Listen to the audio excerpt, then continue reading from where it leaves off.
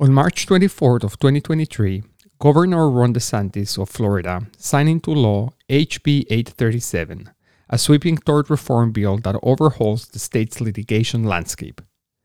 I'm Leah Levy, co-founder of Nanato Media and author of Beyond Se Habla Español, How Lawyers Win the Hispanic Market, and this is In Camera Podcast, where as far as we can tell, HB 837 provides no real benefit to anyone except for insurance companies.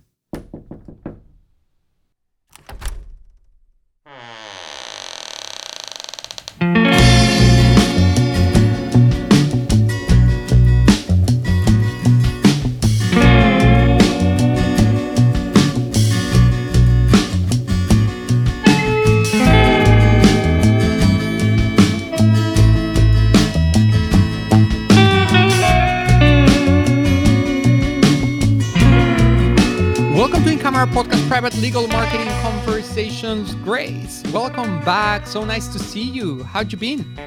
Good. How about you, Leo? Doing all right over here. That's good. Listen, I'm glad to hear. And everything around here has been okay, busy. And as we are recording this episode, we're already in April. Actually, by the time this episode comes out, Masters Made Perfect Spring Edition would already be behind us. And it's quite exciting to see that, particularly on a day that we have a lot to talk about mass torts and just legislation and changes and updates that have been around the legal world. We just happen to have so much to cover.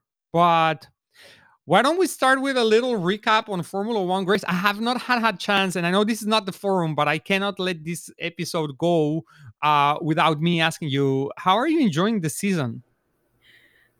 I want to throw Red Bull out the window. Yeah, fair enough. Fair enough. It's so unfair, right? It's so unfair that they have such a powerful car. It's so unfair. Not only that, but honestly, I get the whole restarts from the last sessions that they had, and I like that they did that. And honestly, listening to Fernando Alonso when he was like, "Remember Silverstone?" I'm like, here's this amazing man. He's 40 plus years old, still racing at the top of his game. Who does that? He's like, Tom Brady of Formula One. He's the best thing of the season, like hands down. He really is. It's just not just entertaining, but is just a breath of fresh air to what's the monotony of the Red Bull dominating era in which we are. But I don't know. I think I understand that you're suffering a lot of pain through the Ferrari stumbles because they're really just. Oh my God. They can't get it together, man. They can't get it together. I feel bad. I feel bad for them. I feel bad for them. I don't know. Like half the time it's like Leclerc, like when he does good, he's good, but then they screw him on strategy. And then when they're good on strategy, he has terrible luck. So I'm like, I don't know anymore what's going on with Ferrari. Yeah. I mean, they keep making changes. Yeah. Honestly, I think a big part of it, and this is part of what we do even in our firm, so you got to listen to your drivers, right? And I think that Ferrari's been this juggernaut forever and ever. They don't ever listen to their drivers. I mean, they never have, and they never will. I think they're undecisive. Actually, I think they're lacking that. Whether they are either listening to their drivers and taking their side, or they're actually listening to the strategy team. And I don't know, it feels kind of like they're always like in between both, and they take last minute decisions that end up not turning out very well. Like they pit box both cars at the same time, like that kind of stuff that kind of stuff that you don't see happening in other teams. So yeah, certainly, but anyhow, I mean, it's a new management team, still kind of like, I guess you can say, still getting their toes dipped in the water, but I think very soon that tolerance it's gonna run out. And just before we wrap this up, I mean, it's nice to start seeing Mercedes, living up to living up to their name up to a certain extent. I mean, at least now they're starting to see more solid with a car that it's a little bit more competitive than Aston, at least Aston, right? But So still, surprising yeah, too. but still But lagging. Yeah, actually, yeah, because it was. I mean, everybody thought that they were not going to make any improvements until at least Silverstone. Like, how were they going to be able to get the car performance to so drastically change? And yet here we are. So it's been full of surprises, and I've just felt it was important to touch on that. And so sorry for everyone who doesn't care a bit about this and they just spend their last 3 minutes hearing us talk about it. But Grace, here is the good news: is that there's quite a bit to talk about. And the reality is that not all of it is actually good news. Some of it is actually quite disturbing and concerning. And I guess one of the things that has kind of like taken place over the past couple of weeks since we've last had a conversation is the Florida tort reform. And so, Grace, for those who've not necessarily been paying a lot of attention, what's been happening in Florida, can you just give us a quick rundown of what this reform is about and why do we even care? so, there's a lot of legalese, unfortunately, that's going into this tort reform, but the overarching concepts are, what to know and why is this tort reform. What it's doing is it changes the concepts of negligence in terms of the way that they get sued, right? People and personal property, including personal injury, and they're even looking into the acts of the person that was on that property to potentially reduce the amount of money that you would be owing them for getting hurt on your property, as an example. So what it is it was actually passed on March 24th, 2023. So very, very recently. Florida's governor signed, it's called HB 837. Nobody really cares, but that's what it's called into law. The terms that they're using is this is passing extensive tort reform measures pertaining to civil litigation. So PI attorneys. Okay. Um, One of the first things and one of the most important things is the statute of limitations. So many of you know what that is. Obviously, for those of you that don't, it's very basic. It's how long from the date of the incident to when you're allowed to actually continue to file. After that time, you can't file for that case. So it went from 4 years to 2 years. That is number one. So you no longer have a 4 year span from the date of the incident. It's minimized and reduced to 2 years, first and foremost. Secondly, there's what they call negligent security. Sorry, go ahead. Hmm.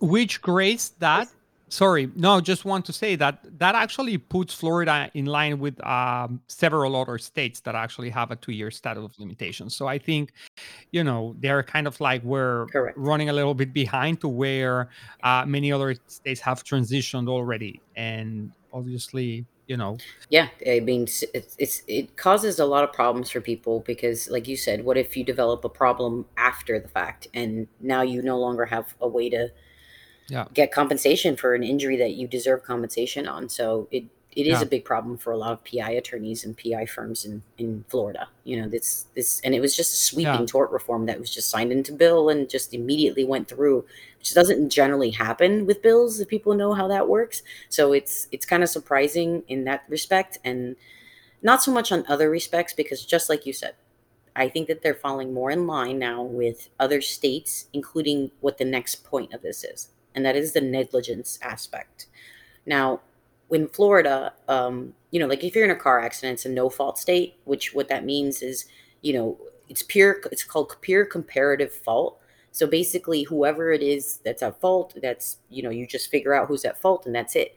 Now, in Texas, as a matter of fact, which is interesting because I know that's where you are, Leah. I've dealt with motor vehicle accidents, and as a matter of fact, in Texas, if you are more than X percent at fault, then you're do nothing. Like in the car accident, from the insurance company, from anybody.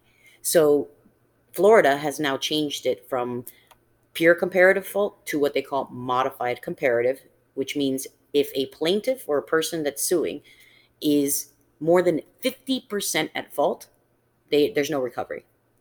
So the jury will have to find them, guilty for more than 50% or 50% more at fault, 50% or more at fault for the injury or the accident. So that does change the game quite a bit. Um, in a way, I kind of understand why it's going that direction, right? Because if somebody's more at fault for an accident than someone else, shouldn't they not get compensation?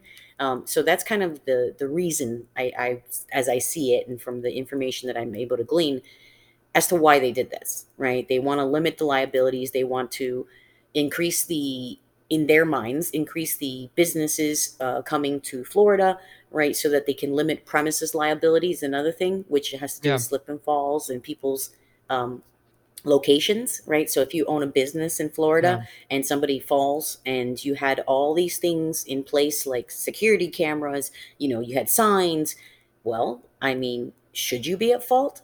That's the question that this is now answering.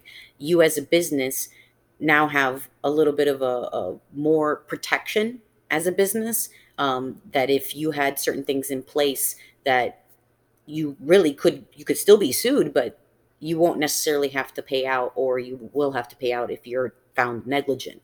But if you're not found negligent, then why should you have to pay if they just didn't follow signs or other things that you put in place?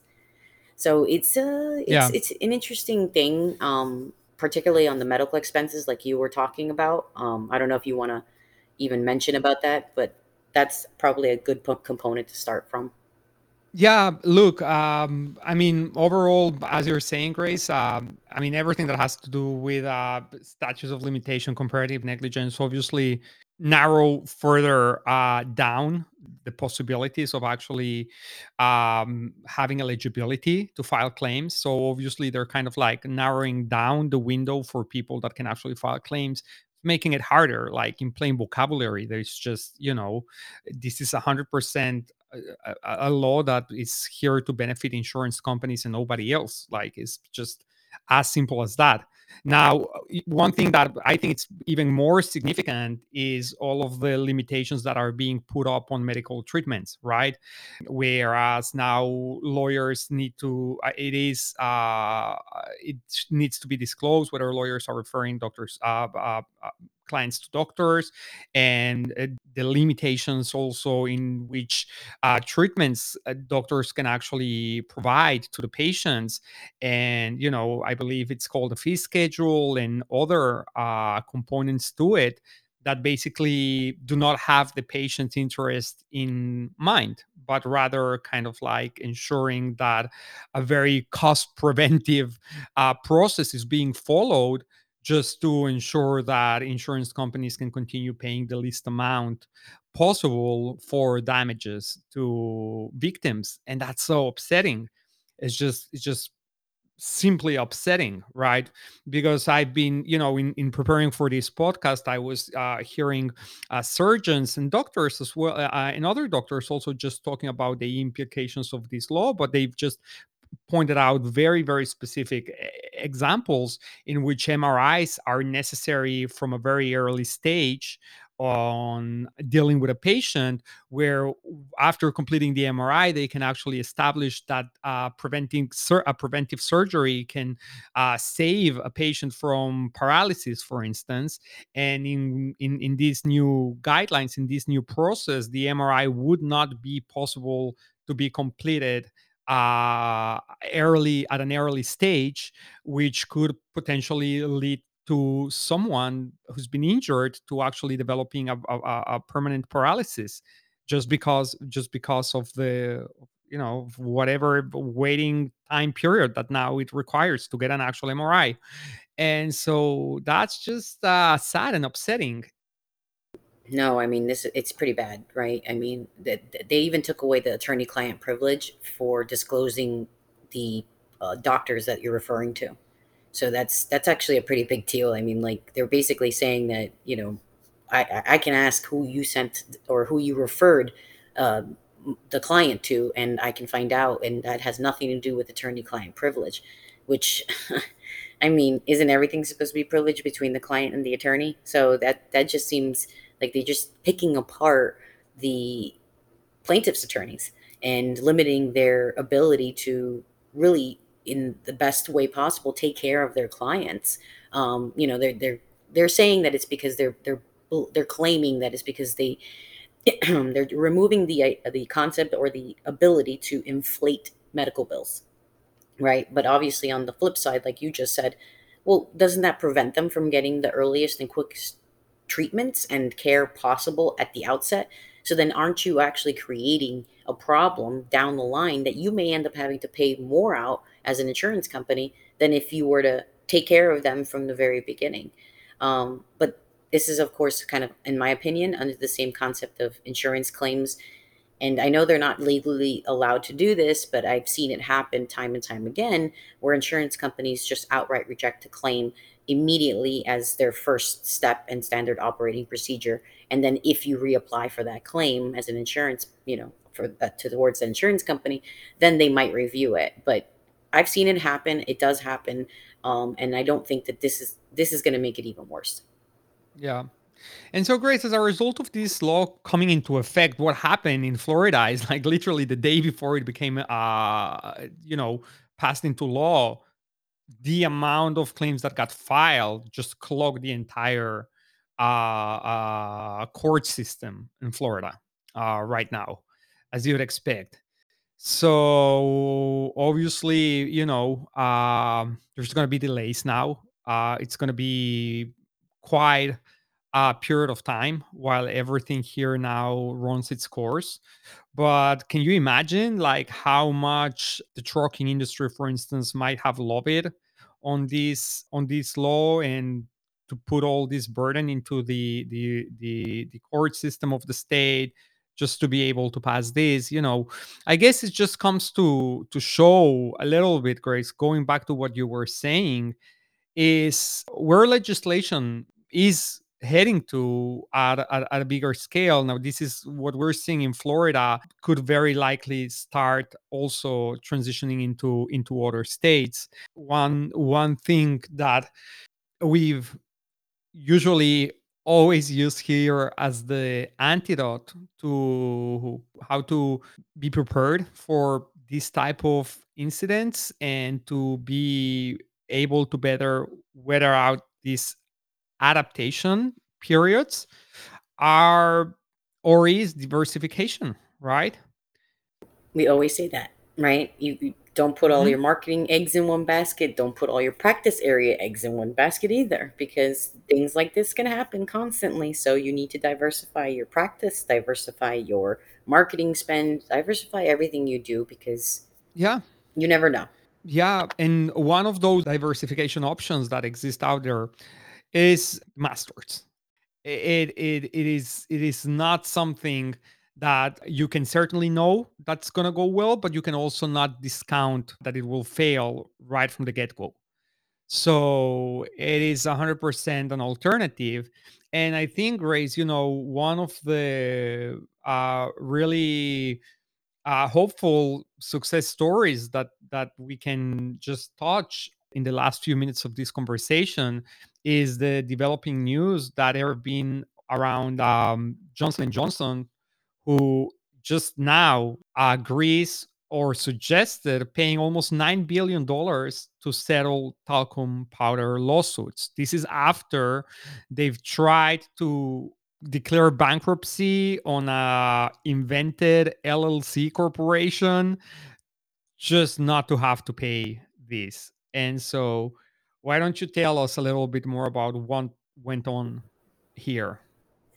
So yeah, I mean, it was insane what happened yesterday. It all went down in the span of a few minutes. They posted this huge article, Johnson and Johnson, directly from them, saying that they're going to pay 8.9 billion to settle all talcum powder lawsuits.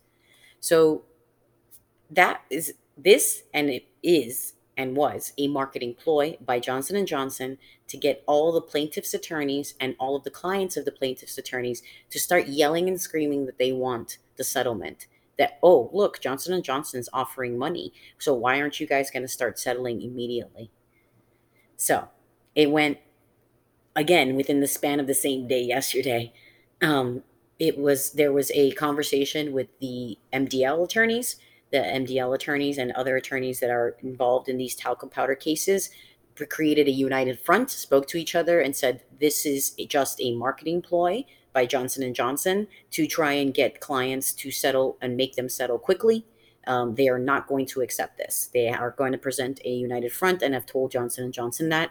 Johnson & Johnson immediately took down not the article, but they took it back, and it's going it now there's it went immediately again within the same day. It went right back into the stay. You can't file any more cases. It, it reverted within a couple of hours that it was open. The MDL was open back up for filing cases. Then it was closed back up because this was exactly that, just a marketing ploy by Johnson and Johnson to try and make people settle for less and have pressure from the clients to get this money now because they've been waiting so long. As of now, this money is not gonna get accepted, and they're still gonna fight it. Correct. And why are these good news, Grace? What is the likelihood of this actually turning into more beneficial for the victims and for the law firms representing them? Because this is a low blow. Johnson and Johnson knows what they're doing when it comes to the amount of money they actually have and the amount of cases that are actually out there. $9 billion barely covers anything. And I'll tell you why. If you looked at the initial cases that were filed against them, they settled 34 million, a billion in some That's cases. true. Yeah, and That's true. they think that, and people do forget this, right? Yeah. But they think that people are gonna be dumb enough to not listen to their lawyers, right? There's a reason you Yeah. hire a lawyer, and your lawyer is gonna fight for the highest amount of compensation possible, and they know that this is a ploy. They can say that to the judge and be like, "Judge, this is why they did this." Yeah. Not the real reason that they're claiming that they want to settle these and be done with it. No, look at the amount of cases that they settled before and how much those were worth. Now you're True. telling me, 100%. right? Now you're trying to tell me Yeah. that 100,000 plus, probably who knows how many cases are out there. 60,000 cases. And that's not that's what's filed. So Yeah. imagine what's unfiled because of the stay for the last year, 2 years that they were in this Texas two-step bankruptcy situation. So the stay Yeah. is back on. So that's 60,000 cases that they're trying to claim. That's all they want to settle. And for $9 billion, not going to happen. That is not the right way to treat this. And they're just trying to get rid of their liability again. Yeah. Yeah, but obviously, Grace, this, looking at the full picture, zooming out, having moved from, as you're saying, the two-step bankruptcy ploy to now starting to talk about a potential settlement to now, you know, plaintiffs being in position where they can ask for more. It's a big full circle, and it's so important, right, to think about. I mean, I'm just thinking here in this podcast how long we've been talking about talcum powder, and pretty much since the first year that we've been recording this podcast, that it's now 4 years, we've been actually talking about this particular master, and so it's just such a good demonstration of just how masters work. Path of litigation is varied and wide and different by case Hmm. type. Hmm. Manufacturer, case type, Yeah, injury. I mean, so many things that go into it. But yeah, it's yeah, interesting to see this so many years later now. it absolutely is, Grace. It absolutely is. Well, thank you so much for the insights. Thank you for giving us an update on what's been happening here in Talcum Powder. And why don't we try to wrap this up with a few takeaways? Yeah. So I think my first takeaway is going to be about diversifying your practice. I mean, I know it's something that we constantly talk about, and you should diversify your practice into things that you understand, know, and feel like it can benefit your firm by one, diversifying, and two, because it's something you believe in. As a lawyer, those are the things you want to do anyway. So, if it's a daycare practice, right, where negligence at daycares, I've heard that too, right? And not everybody can be the trucking accident guru of Atlanta, but you can niche it and say, hey, I'm going to be the best at this and taking care of people with TBIs or traumatic brain injuries. So diversify your practice, just like we constantly tell you to diversify your marketing, because anytime something like this happens, like Florida tort reform, it can affect your business so significantly that it might end up closing you. So look out there. Yeah, I really like how you frame that, Grace, niching down to some particular area where you can really develop an expertise and really kind of like beat the competition. But at the same time, diversifying from the standpoint that you're not just relying on what is it that you're doing internally in your practice to generate cases and to generate revenues, but you're also putting out other streams for revenues that are a little bit more independent to what you do. So I really think that is great. I think Grace, good takeaway here is I'm gonna say join mastermind groups, right? They're so powerful from the standpoint that you can really hear firsthand from people who are probably going through the challenges that you may be facing right now in your journey of running your law firm, but at the same time also be very well aware in an open and safe place to hear how other firms who are going through some of the same challenges that you're going right now, for instance, just like we've talked about the Florida tort reform, what are they doing about it, right? How they're navigating through this.